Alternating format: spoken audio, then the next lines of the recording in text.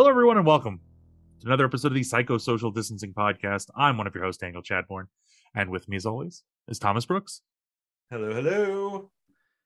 And we're running, I guess not solo, we're running duo Mm-hmm. again for another kind of interlude, psychosocial distancing with a twist. The twist this time being that we don't have drinks, No drinks this week. and we have retractions. Huzzah! It's more ethics. It's always ethics. It's always come. This is our favorite, right? It's ethics all the way down. Yes. We've teased this publication many a times on this podcast. It's the Retraction Watch, retractionwatch.com. It is a fantastic blog dedicated to following retracted research articles for various reasons across the scientific literature. They put out like 3 new stories a day. Mm-hmm. And they are not want for work. No, they have plenty of things to do, and they do wonderful, thankless labor. And we appreciate them and want to highlight them this week and possibly in future weeks, as we tend to do. Maybe that needs to get added to my list. I need to cold contact the people who run Retraction Watch. Right? Need to have them on. They've provided us so much content. We need to thank them. Well, and there are plenty of people that they highlight across their site of these kind of what is it? What would be the appropriate word? These sort of sleuths for research misconduct. Mm-hmm. that look at images in published work, that double check stats, that deep dive. I was having a really hard time. There were some really interesting psych studies. There's one guy who goes back to like 2010. They've been looking at his stuff, and he's published things like, do high heels actually make you more attractive? I think I remember that guy, or at least his research, because it's like super clickbaity research. And it's all like, there are issues with all of it. I don't want to say it's all fabricated, because not all of it is. There are other issues with some of the other stuff. He's also the guy who published, he's a researcher from France. He also published a study that men who carry guitar cases are more attractive. Okay. And he published it like the Journal of Music Psychology or something like that. But it turns out that these researchers have been looking into him. They found all of these sort of misconduct issues, or these issues with his research. And it's just retraction after retraction after retraction. Damn. I will give us some credit. The worst cases in this are not psychology.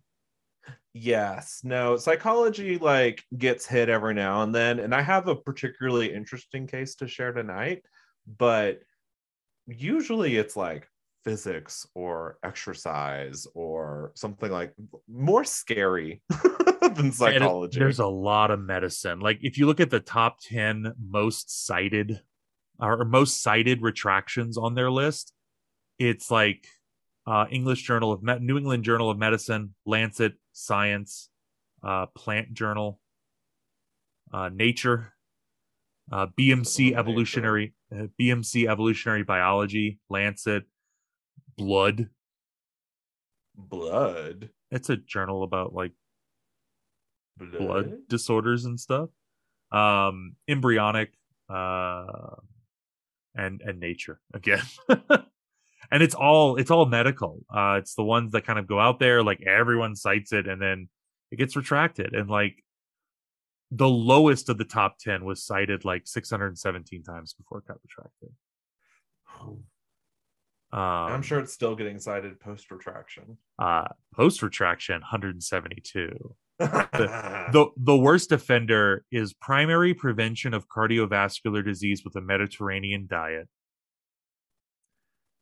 Retracted in 2018, 1,919 citations before it was retracted, 816 after. Total sites, 2,735. And it was retracted in 2018, published in 2013. It took 5 years to finally get rid of it. And that's a whole another issue we could talk about, like how long it takes. Maybe that's what we should have someone on is just the arduous process of sleuthing, investigating, checking someone's work, and then like that's the easy work. The hard work is actually getting their paper pulled because there's a problem with it, especially if they don't want that to happen. Absolutely. No, that is definitely a episode we need to have in the future. We'll need to do some sleuthing of ourselves and find somebody. So the idea, I guess, to highlight for this episode and possibly next month is I kind of wanted to maybe have our own little, maybe this is inspired by the ignoble. Maybe we need to like have a laugh and a think about some retracted research every month and maybe take a look at and see who would we give an award to for a retracted paper for every month, and maybe do like a little summary of what's going on here and what's wrong and the weird and confusing world of retractions. And so I think we've both prepared a tale of woe. Prepared's the loose word, but Prepared the loose word. I have one. Yeah. It's a podcast, not a lecture. We're all good. Right. Yeah, and there are some really good ones. Like, I mean, it was a tough choice just looking at what's been published so far this month. Like these authors who Springer Nature retracted their book. I saw that. Have just submitted another book to Springer Nature. How do you do it? It's like a second time's the charm. It's like a perseverance. So we'll have to that'll be our twist. We'll come up with the name for the award in this situation. There's just some great stuff, and it's a lot of interesting stuff. Some of it is scary. Some of it is like, how did this even get through in the first place? Which is a question that is often asked with some of these retracted works. Like, how did someone even approve this? It's that bad. And then even other things. There's some really good insights into how this process is done. They do interviews and stuff with other people.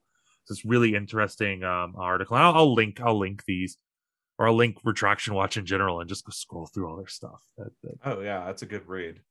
Yeah, there's a great one on Adam Day, who I think it's Adam Day. He does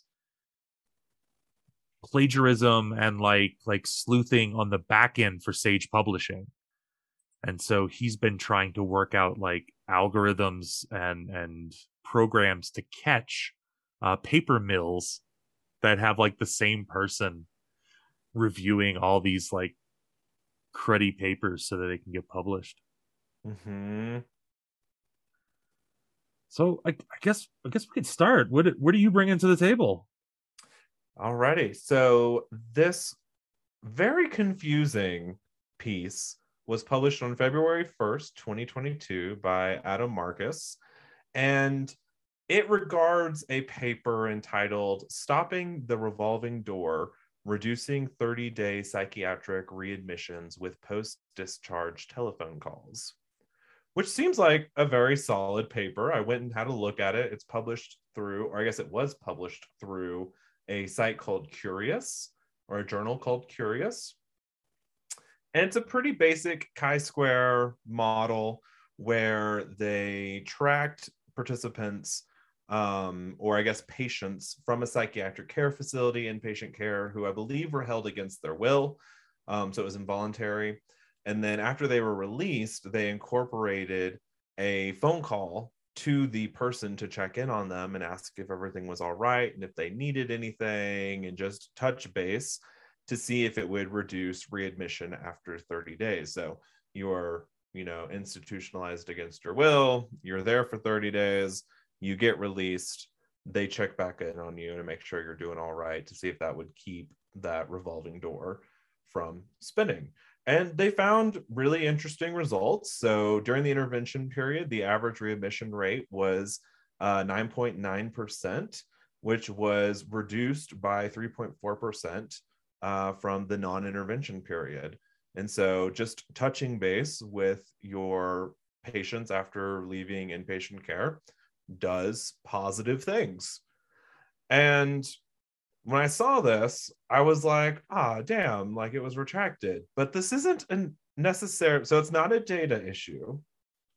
And it's not a like messed up method issue. Like there wasn't really anything devious happening with the content of the article itself. Rather, it had to do with the very sticky situation of authorship. And so our title for this post from Retraction Watch is, quote, "Amateur bullshit is the price to pay for democratizing scholarly publishing," says editor.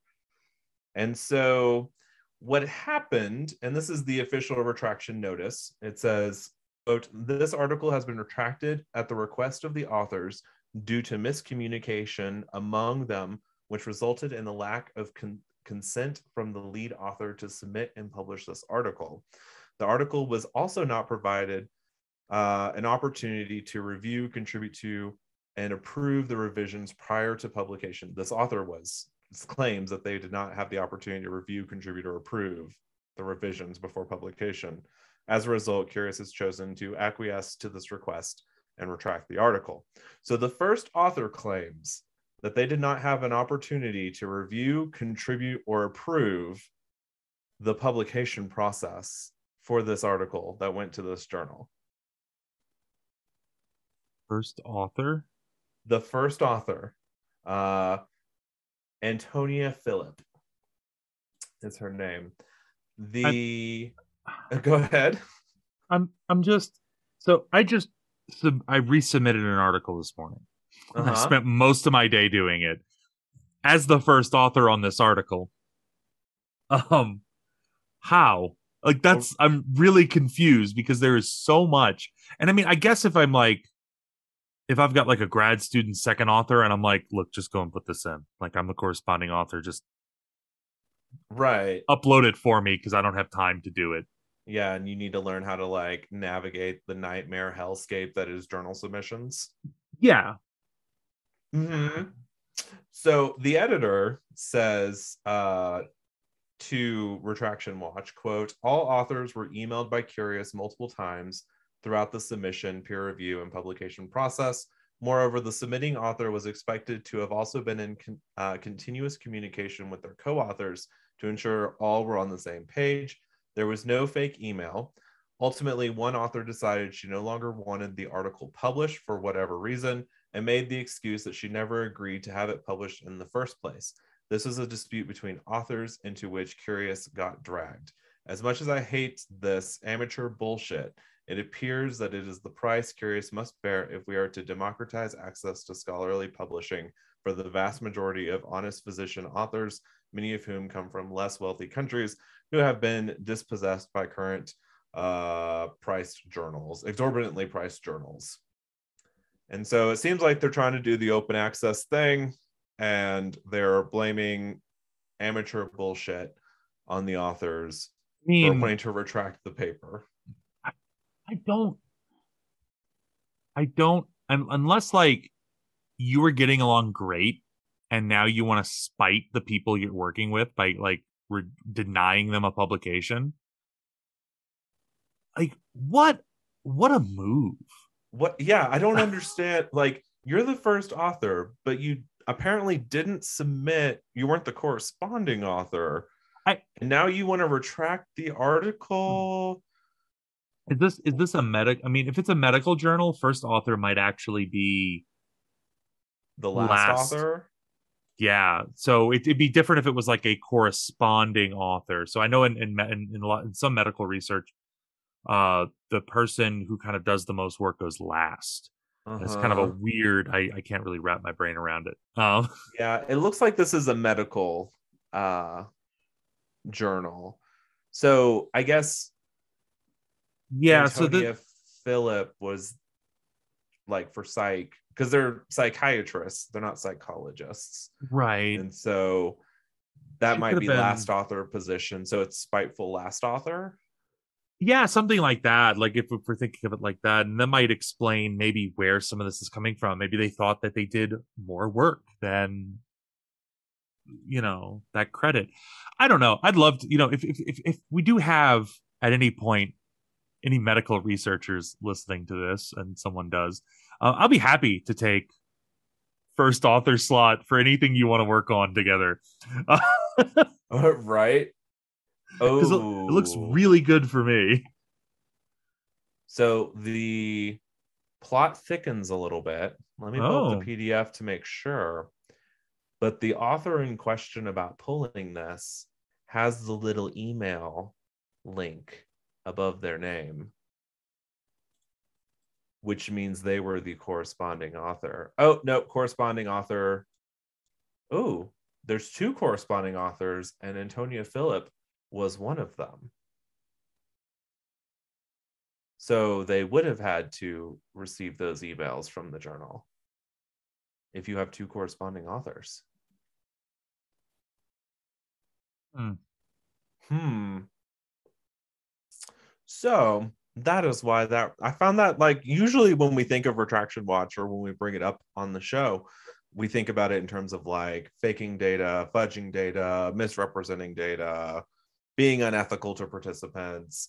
But this one is Weird. odd. This is like Twilight Zone rejection. Within the last year, there are two additional curious um articles here in Retraction Watch. So like they're not um I guess immune. They've been in Retraction Watch a lot, or at least a couple of times in 2021 and then now early 2022. Um What was their first one over? so one was the fate of authors. Let's see. Curious has retracted a pair of case studies after the authors revealed that the informed consent that they had received from patients had been revoked. So that completely understandable. It should be, like if I were running that journal, I would retract those articles too. One paper was, quote, the failure of ancient breast implant can lead to significant morbidity. Described the case of a 90-year-old woman who ruptured a 60-year-old breast implant. Oh Lord. I mean, I would It retract my consent for that study too. this Interestingly enough, it would have been one of the first prostheses used for that in ever. Like Huh. the first implants arrived in 1962. Interesting. So Question. This is something that I also find odd about this one is that Curious still has the full article up on their website, their journal did website. they? They do say retracted, Yeah. but you can still read the whole thing. Like it's still there. Surprisingly, that is not uncommon. Oh, okay. Where a journal will retract something and they'll just put like, or they'll have like a note of concern, or there'll be like some like notice, but they put it with it. I guess so when you go to look for it, it doesn't completely disappear. You don't go find it from a shady source. Right. If you look for it and you find it through the publisher, they'll let you know it's retracted. I don't know. I mean, in this case, like it's retracted, but also like if it's not bad science, Mm-hmm. kind of keeping it out there isn't necessarily a bad thing. But yeah, oh Mm-hmm. man. And then the other one, let's see. The article has been retracted based on the discovery that the submitting author, Dr. Ahmed Elkuli, invited his wife to serve as a peer reviewer without properly disclosing the relationship. Um, Oops. five of his papers. Oh wow. So he was using his wife as part of like a paper mill program where, Man. yeah, which is this like really shady, for our listeners, is this really shady practice where um you'll have someone submit an article to a journal that asks you like, hey, like who are people in the field that might submit? And because the whole system is kind of overworked, they'll typically take your suggestions. And if your Mm-hmm. suggestions are like made up people at made up university with made up email address, you could just have your friends do it for you, or you could do it. Beautiful. And yeah, it's basically all of the reviewers are really happy and like really like it. Like there is no reviewer two because you are all secretly the reviewers.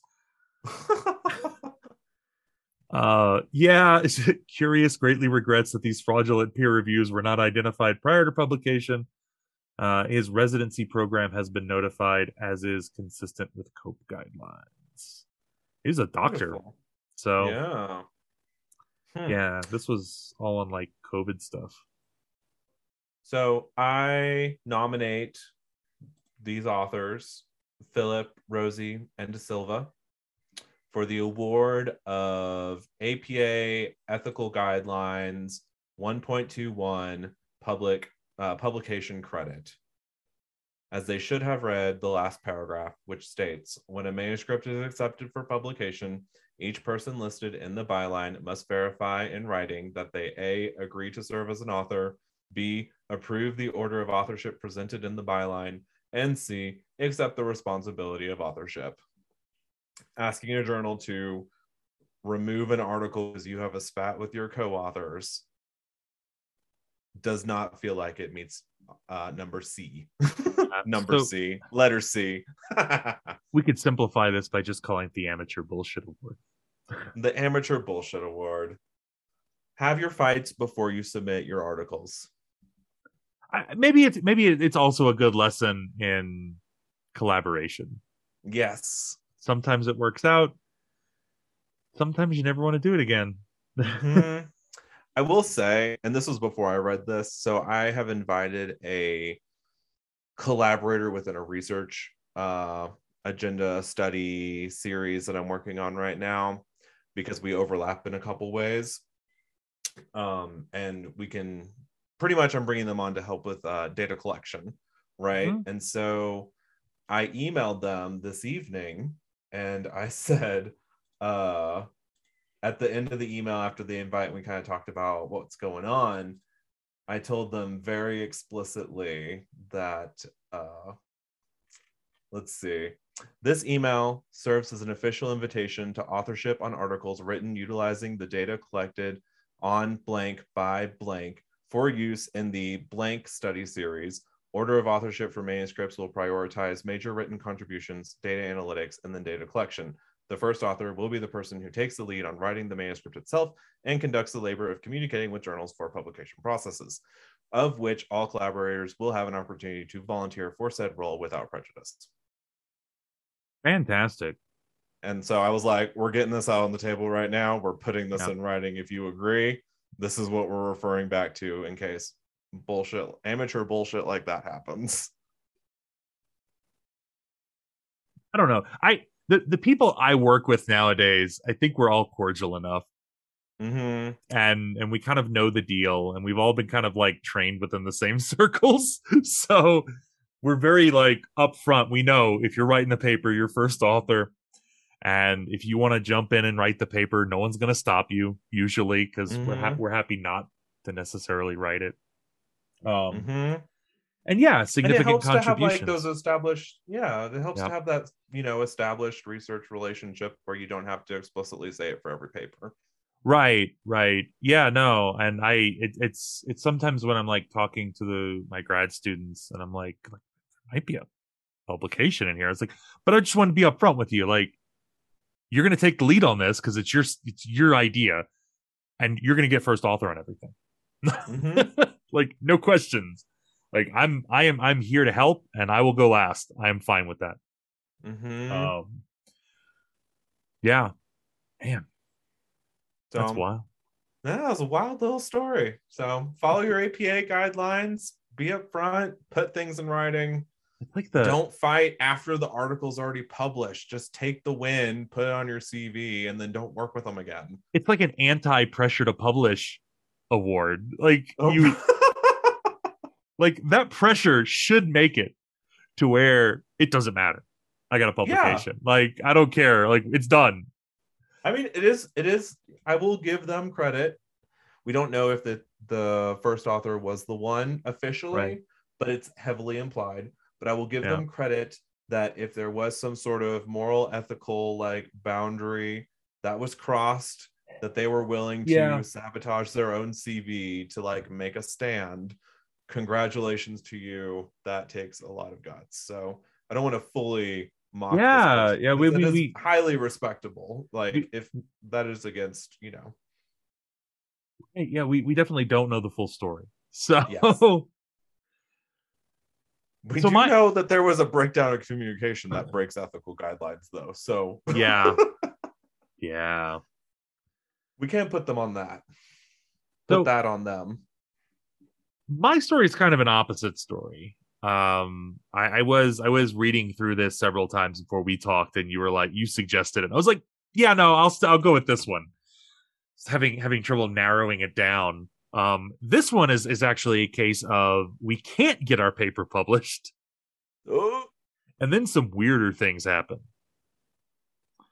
So, doctors Jonsen and Flogstad, both from the Inland Norway University of Applied Sciences, had both been fighting to get this paper published, this manuscript on the psychology of green entrepreneurship.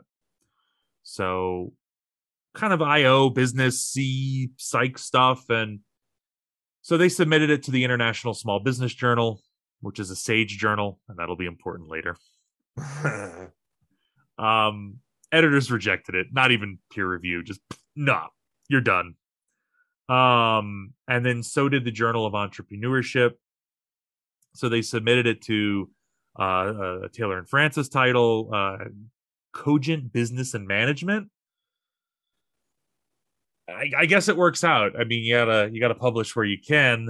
And so like as they were submitting it and as it was sent out there, and they were waiting, I guess, for this Cogent Business and Management to make a decision. December 25th sees a publication of a different paper.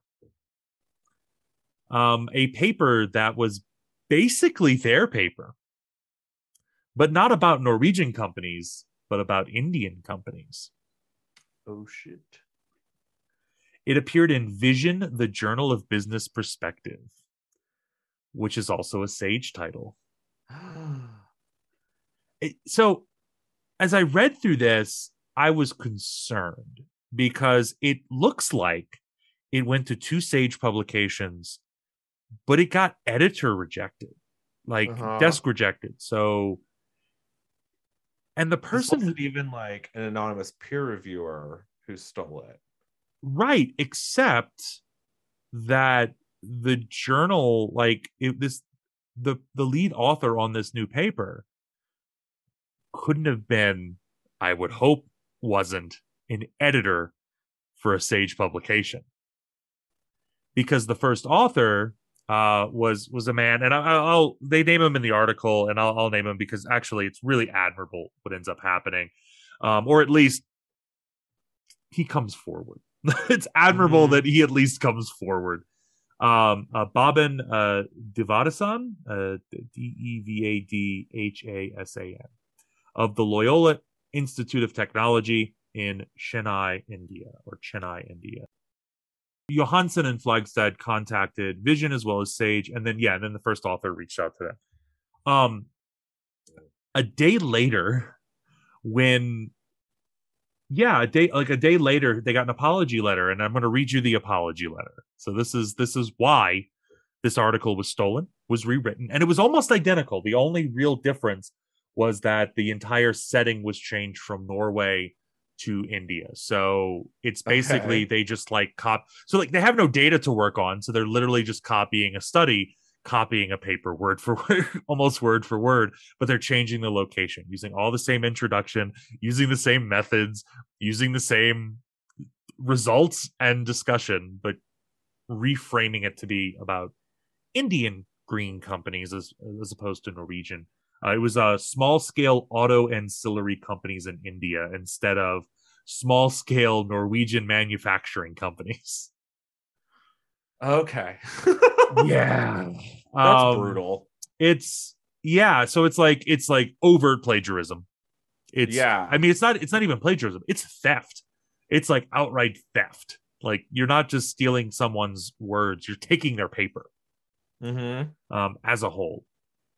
So, respected Sir Madam, my name is Babin Das. I requested Professor Meyer and Dr. Moon Moon to assist me in getting a paper published in Vision.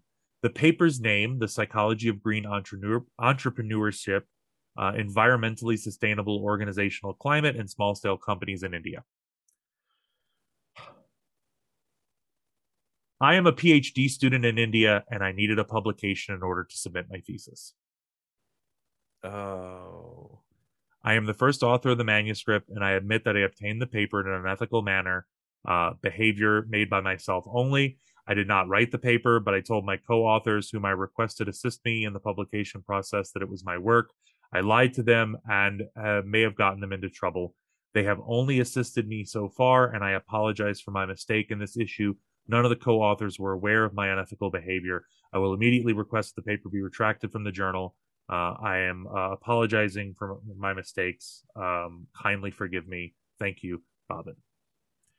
And so, like, at first I'm like, man, this guy like stole the paper. And then like I read like I'm a PhD student and I needed a publication in order to submit my thesis, which makes it sound that this paper was not his thesis, that his program was requiring him to get a publication before he could submit his thesis and graduate. Yeah, that's what it sounds like. And so there's this like huge institutional red flag going on there. Mm-hmm. No, because that goes beyond just like one person's plagiarism. That goes like into like unethical behavior by an institution. Right. And I mean, and I could see this like argument of like, getting that experience. Mm-hmm. But publishing a paper to graduate is very different than like publishing papers to get a job. So like there's a difference in showing your skill and requirements to go and move up in a position versus showing that you can do the work, which is what like a thesis or a dissertation would be. Right. Yeah. I mean, I can maybe understand like having some sort of like in class requirement to at least submit to a journal a paper that you've written. Sure. As kind of like a learning outcome of how to navigate that journal publishing system. And if you get like shot down, then you're shot down and no worries. You like, you participated. Good job. You know how to do this now. But like requiring a publication before you're allowed to submit your thesis, that's kind of messed up. Yeah. So so another question comes up. So on one hand, we've got this issue. We've got a student who is being pressured to publish in order to graduate. So it's not like pressure to publish to get a job. It's pressure to publish just to graduate. Who was willing to do this, to go so far, which probably means that it did not happen in a bubble. There's probably other people who have done it before. I'm just going to speculate. Right, because how do you lift a paper out of a Sage journal database? Well, unless you know someone at Sage, or there is an avenue to get those papers that were rejected in the first place. Here's our second twist. Oh, second twist. It may not have come from Sage. Really? Both of the Sage papers were desk rejected by the editors. And so the only person who would have seen that were the editors or someone tangential with that. They're suspecting that in the review process with Cogent, the Taylor and Francis journal, that it may have been stolen. That someone... So like it's under review. Like someone who is doing a peer reviewer has the document and they pass it along to this PhD student in India. And it could be even bigger than that. I mean, you could just say like someone intercepts an email or someone like hacks an email account and just goes and pulls like, someone who does reviews. Like we're not immune to being hacked. And so, your email gets hacked and they go and just look through it and, they're targeting academics. And so they go and pull every review that's being done by that academic. And then they sell those papers to other people. Something like that. Yeah, so it says that you need to do some investigative journalism for this like Yeah. Well, dark market of academic papers. I will keep kind of, my eyes open for a follow-up of this, because they are in dialogue with Cogent. So they're trying to see, like, was this something that was intercepted there? Was it something that was intercepted on like the Sage level? Because I mean, that would be the way to go. I mean, if I were like super unscrupulous and had any hacking skill, I would just go hack like journal editors and then just see what's currently, being desk projected. Mm-hmm. And then go with that. If I wanted to be completely unscrupulous. I will say the most common form of like paper mill BS that's being done isn't that in depth. Right. What's typically happening now is that they're using those really bad AI programs to like write papers, and they're all gibberish. Mm-hmm. And then what they do is they get the peer reviewers to be like people within this same collective group that are all peer reviewing each other's work. And so Mm-hmm. that's like the true paper mill. In this case, it seems that That's brutal. he got the paper. I am really interested into seeing how, like, I want to know how he got the paper. Yeah, And absolutely. Because like Sage, Taylor Francis, Elsevier, like they're more than just publication companies. These are some of the like most wealthy public like companies period on the planet. And like they have higher profit margins than like military technology companies. yeah, no, they're multi-billion-dollar corporations, and So it's they if they got hacked. right. Yeah, I would argue it's probably something simpler than that. It's probably that I don't know, someone got their hands, or one of the reviewers is like, Mm-hmm. selling out papers that they got so that you can go submit to a different journal. And maybe in this case, the guy aimed high and submitted to a mainstream journal instead of like a little under the table journal that no one would have noticed. Or maybe like in the information era, it's easier to Right. find those journals. Like if that's your interest, if that's what you're doing research on, that's what you're going to be doing searches for. And so it increases the likelihood that you're going to find stuff that like plagiarizes your work. Mm-hmm. I'm wondering if this maybe this was like good intentions paving the road to hell kind of situation. So like maybe the peer reviewer got the paper and they knew like it was going to get rejected, or they had some sort of knowledge, but they also knew the first author, and the first author is like their friends, and they're like, I'm helping my friend, like I got to get him out of this program. It is weird though, because like I guess if you've already graduated, because I don't think I had ever had a situation where like I I had gotten asked to review a journal until after I had gotten published to start with. Mm-hmm. And I mean, I so had to be published first, right, but I right. definitely was a grad student when I did my first peer review. Yeah, I might have been. I don't know. I've done a number of them already. I don't. Um, but yeah, it's sort of really fascinating. I don't know what I would. It's just, again, like I call it like the that sucks award, because it kind of does suck for everyone.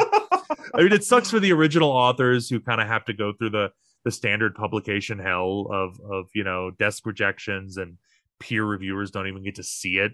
Um, which sounds like, again, it has to be at least somewhat of a sound article if it got published. Right. It sounds like it's a pretty decent article. And so, why is it, I mean, it's a different journal, so it's not like the two journals that rejected it suddenly accepted this new one. That would be even Right. weirder. That'd be an even bigger twist out of the whole thing. It'd make me question everything. Um, but yeah, that why would why maybe Vision was just a better fit for it. I think they should just submit it to Vision at this Yeah. point, and Vision Claim the paper. should do diligence, and yeah, and then publish it. They've already accepted it basically, Mm-hmm. on its merits as a paper about entrepreneurship in India. But Right. just go and change the words back to the original. You can accept it again. honest, like, I don't know, my heart goes out to the PhD student. Like, if I were in that Yeah. situation and they had the balls to email me an apology letter, I might resubmit that article to that journal and put him as last author. I mean, you don't At want this to, point, it's collaboration. You did you did all the work to get it into the journal. That's a significant you contribution. know, all right, I'll give you that. I was going to say you don't want to reward bad behavior, but like that's a good But point. also, It's significant work to submit something to a journal. yeah, I vote this is the Zombie Academia Award because Yeah. everybody got fucked in this situation. Yeah. And yeah, I just I reading through it and going through like the twist after twist, and then it's just like as much as you want to demonize this guy, it's like, well, He did we get it published. he got it published, and we're back to talking about the nature of the system. Uh, No, it's a as good little like highlight here. Like, obviously, individual like ethics and responsibility are important. I don't want to right, downplay that, right. but also this one kind of shines a light on a bigger issue outside of the individual. Yeah, I mean, much in the same way as like we wonder why some of these big names. I was reading some of the older stuff on Retraction Watch, looking for some psych stuff, and there's been a string in the last, I don't know if it was the last couple of years or it was a couple of years ago, that Daniel Schachter,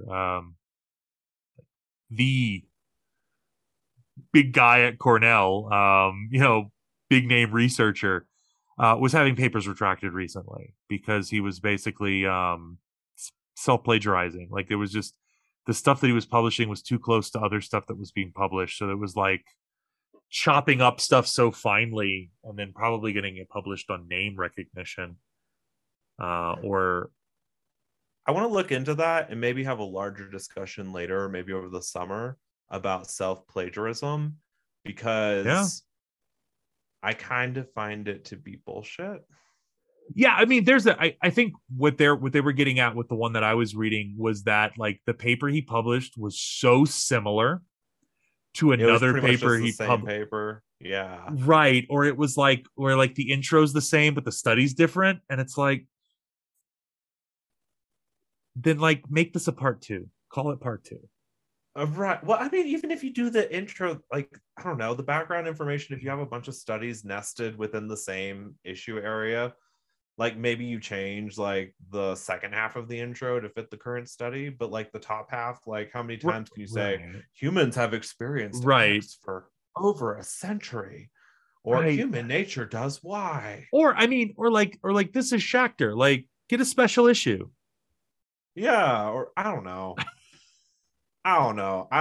Yeah. I know I'm with you. Like I think there are aspects, and I think that's also part of like this bigger system of you have to give over the copyright holding to the papers themselves, and so technically self plagiarizing is detrimental to their bottom line, their $1 billion bottom line. Can I say And the C word? yes, yes, Thomas, you haven't Capitalism. have, have not said it in a while. Yeah, no. Well, we've been busy talking about stuff going on in people's heads. So, So yeah, um, no, the self plagiarism, I find that would be something to look into. Maybe we need to do an episode on self plagiarism. But uh, the great Tara Brabazon brings up institutional plagiarism, where professors claim the work of their students when they didn't actually contribute to the work itself. They were just yeah. the supervisor and did not actually contribute directly to the project. I mean, there's enough in our rules. So like I was submitting to a journal this morning, and they actually had a checklist of like these are all the things that you can contribute. What did your author do? And so I had to go Mm-hmm. through all six authors on this paper, including myself, and check off what did they do. And so there were things like major writing, minor writing. So like minor writing and revisions. There was data collection, data analysis, conceptualization, and then there was also there were like eight of them. But like number eight was like they approve that this will get published. And so I kind of like plotted everyone out, and it turns out that like our authorship tracks pretty well. So Cool. like um out of everything, I think I worked on every aspect of it. Or like I worked on all but like some of the analysis, and that's what one of the co-authors did. And then the co-author like did almost everything but the major writing, which is what I did. And then like everyone else at least contributed to like editorial oversight, and like they at least put their eyes on it. They were there for conceptualization, they were there for data collection, like they were there for parts of it. And so and everything tracked out pretty well for numerical order. I um, mean, the data collectors for that study were hard workers for that paper. Honestly, we should put a seventh author on there. We really should. Maybe if this one gets rejected. I'll add the seventh author on there who did a lot of data collection help, because that was a rough Yeah. study to collect for Yes. sunburns That were was what, had 110 degrees outside data collection. all weekend. So yeah, no. But it was definitely something that we did, and I think more journals should do that. Mm-hmm. No, For I think that, that's where great. you have to justify what you do, and that way if you have an advisor who's stealing work and saying that they did it, they're basically signing off on their lie instead of just Mm-hmm. presenting it. But like, I mean, there's nothing like I don't know. That's another discussion we should have, because I get it. I get why people do it. I don't get it personally. I do not have that unethical bone in my body to be like, I'm gonna take first author on this because you wrote the paper. I'm like, there is nothing. I'll take second author. I'll take fifth author. I'll take last, whatever last is, because I'm going to probably put my eyes on it. I'm going to probably help that Uh-huh. student with conceptualization. I'm probably going to help them with a editorial. I'm going to probably check their Mm-hmm. data to make sure it works before we submit it, because I'm not going to put my name on it otherwise. Right. Yeah. I don't want to end up like our what is it, the amateur bullshit award, and like go, wait, why is this out Right, here? right, exactly. And I it just and like for the people who are doing it, it's people who are already established, which bothers me even more. Like Yeah. I I don't need, and I don't have tenure yet, but I don't need a first author paper anymore. Mm-hmm. I've got enough set up where I feel pretty comfortable with my research of the triad, and Mm-hmm. even if I did, like if I were a tenured professor, I needed even less. It's all ego. Yeah. It's all ego that's driving that. And honestly, I don't think I've ever worked at a university or been a part of a university that didn't view a student led project where the student was first author Superior. as just as good, if not better, than if you were first author. Yeah. And so, so I Down with prestige. exactly. I We're wish I here had to a work, not show off. How long's your CV? long enough. For now. Too long. I mean, it's not like Harvard professor. Well, I mean, it sounds like the Harvard professors' CVs are getting shorter by the day. Yeah. Oh yeah, because they're getting retracted. So I don't know. Maybe I was trying to figure out a good bias of the week. So we should probably end on that. Yes, we are rambling now. In thinking about our recent ramble, maybe it does make sense. And Retraction Watch itself, I think, fits in with this bias, because the nature of retractions in science are fascinating. And so the bias of the week is news media bias. I don't recall this one. It's media's tendency to run stories that are commercially viable, topical, and usually interesting. If it ble- Ah, if it bleeds, it leads. if it bleeds, it leads. And so, yeah, not necessarily hopeful, not necessarily beneficial to society. Really, I think it's the first one that overarcs the others, commercially viable. Yep. So that's why we're going to sit and talk about changing M&Ms and not Yep. the big investigation that came out at the same time talking about widespread child labor and trafficking amongst cocoa farms. Yep. No, I remember that. I was like, wait a second. Didn't they just get like accused of child slavery? Yes. But hey, it works in everyone's favor if we're getting outraged over M&Ms becoming less sexual. Right. Which, that's a weird controversy in of itself. Like, are we at the stage now where like, I don't know, I just have better things to do with my time than like worry about an already rainbow set of candies being more inclusive? What? I mean, but again, like, you're not worried about it. It's not meant for you. It's meant for like the very small percentage of people who are consuming on Twitter and who are watching. Well, and I would say, and who are watching like the most popular shows on television right now. It's all for. No idea what those are. Tucker Carlson. Oh, in news, yeah, no, because that came out. The Democrat, like, he has a massive Democrat audience right now. It's wild.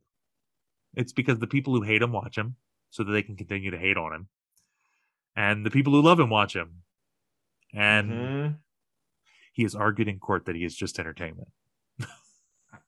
Shit, everything's entertainment at this point. Like, we were just looking at a very prestigious journal bulletin today with some very interesting titles in the table of contents and some really underwhelming methodologies when you actually scratch the surface. I wonder if that too, like, again, it's commercially viable for one. But I also wonder too if like a prestigious journal like that, if there's not like another like heuristic or bias kicking in that most people are like, I'm not going to get into that journal, and they just go elsewhere. And so the people who are submitting are maybe a little overconfident. Ooh, and overconfident like, first author bias. And I mean, you gotta publish a bunch of little short studies every month. And so maybe we should try that and just see, like, put in our weakest article that we have. I mean, I've done it. I got desk rejected. I've done it on like our not weakest articles. I always submit high first because it's worst case I get rejected. Like, okay. And the best case you get submitted. Worst case is a desk reject, but a nice case is when you get good peer review comments at the high level journal that rejects you. Yeah. So even a rejection at a high level journal with peer review would be helpful. Worst case is when you get, a 6 month wait and you get really scathing responses from the peer reviewers of the journal. So I guess on that depressing note, science sucks.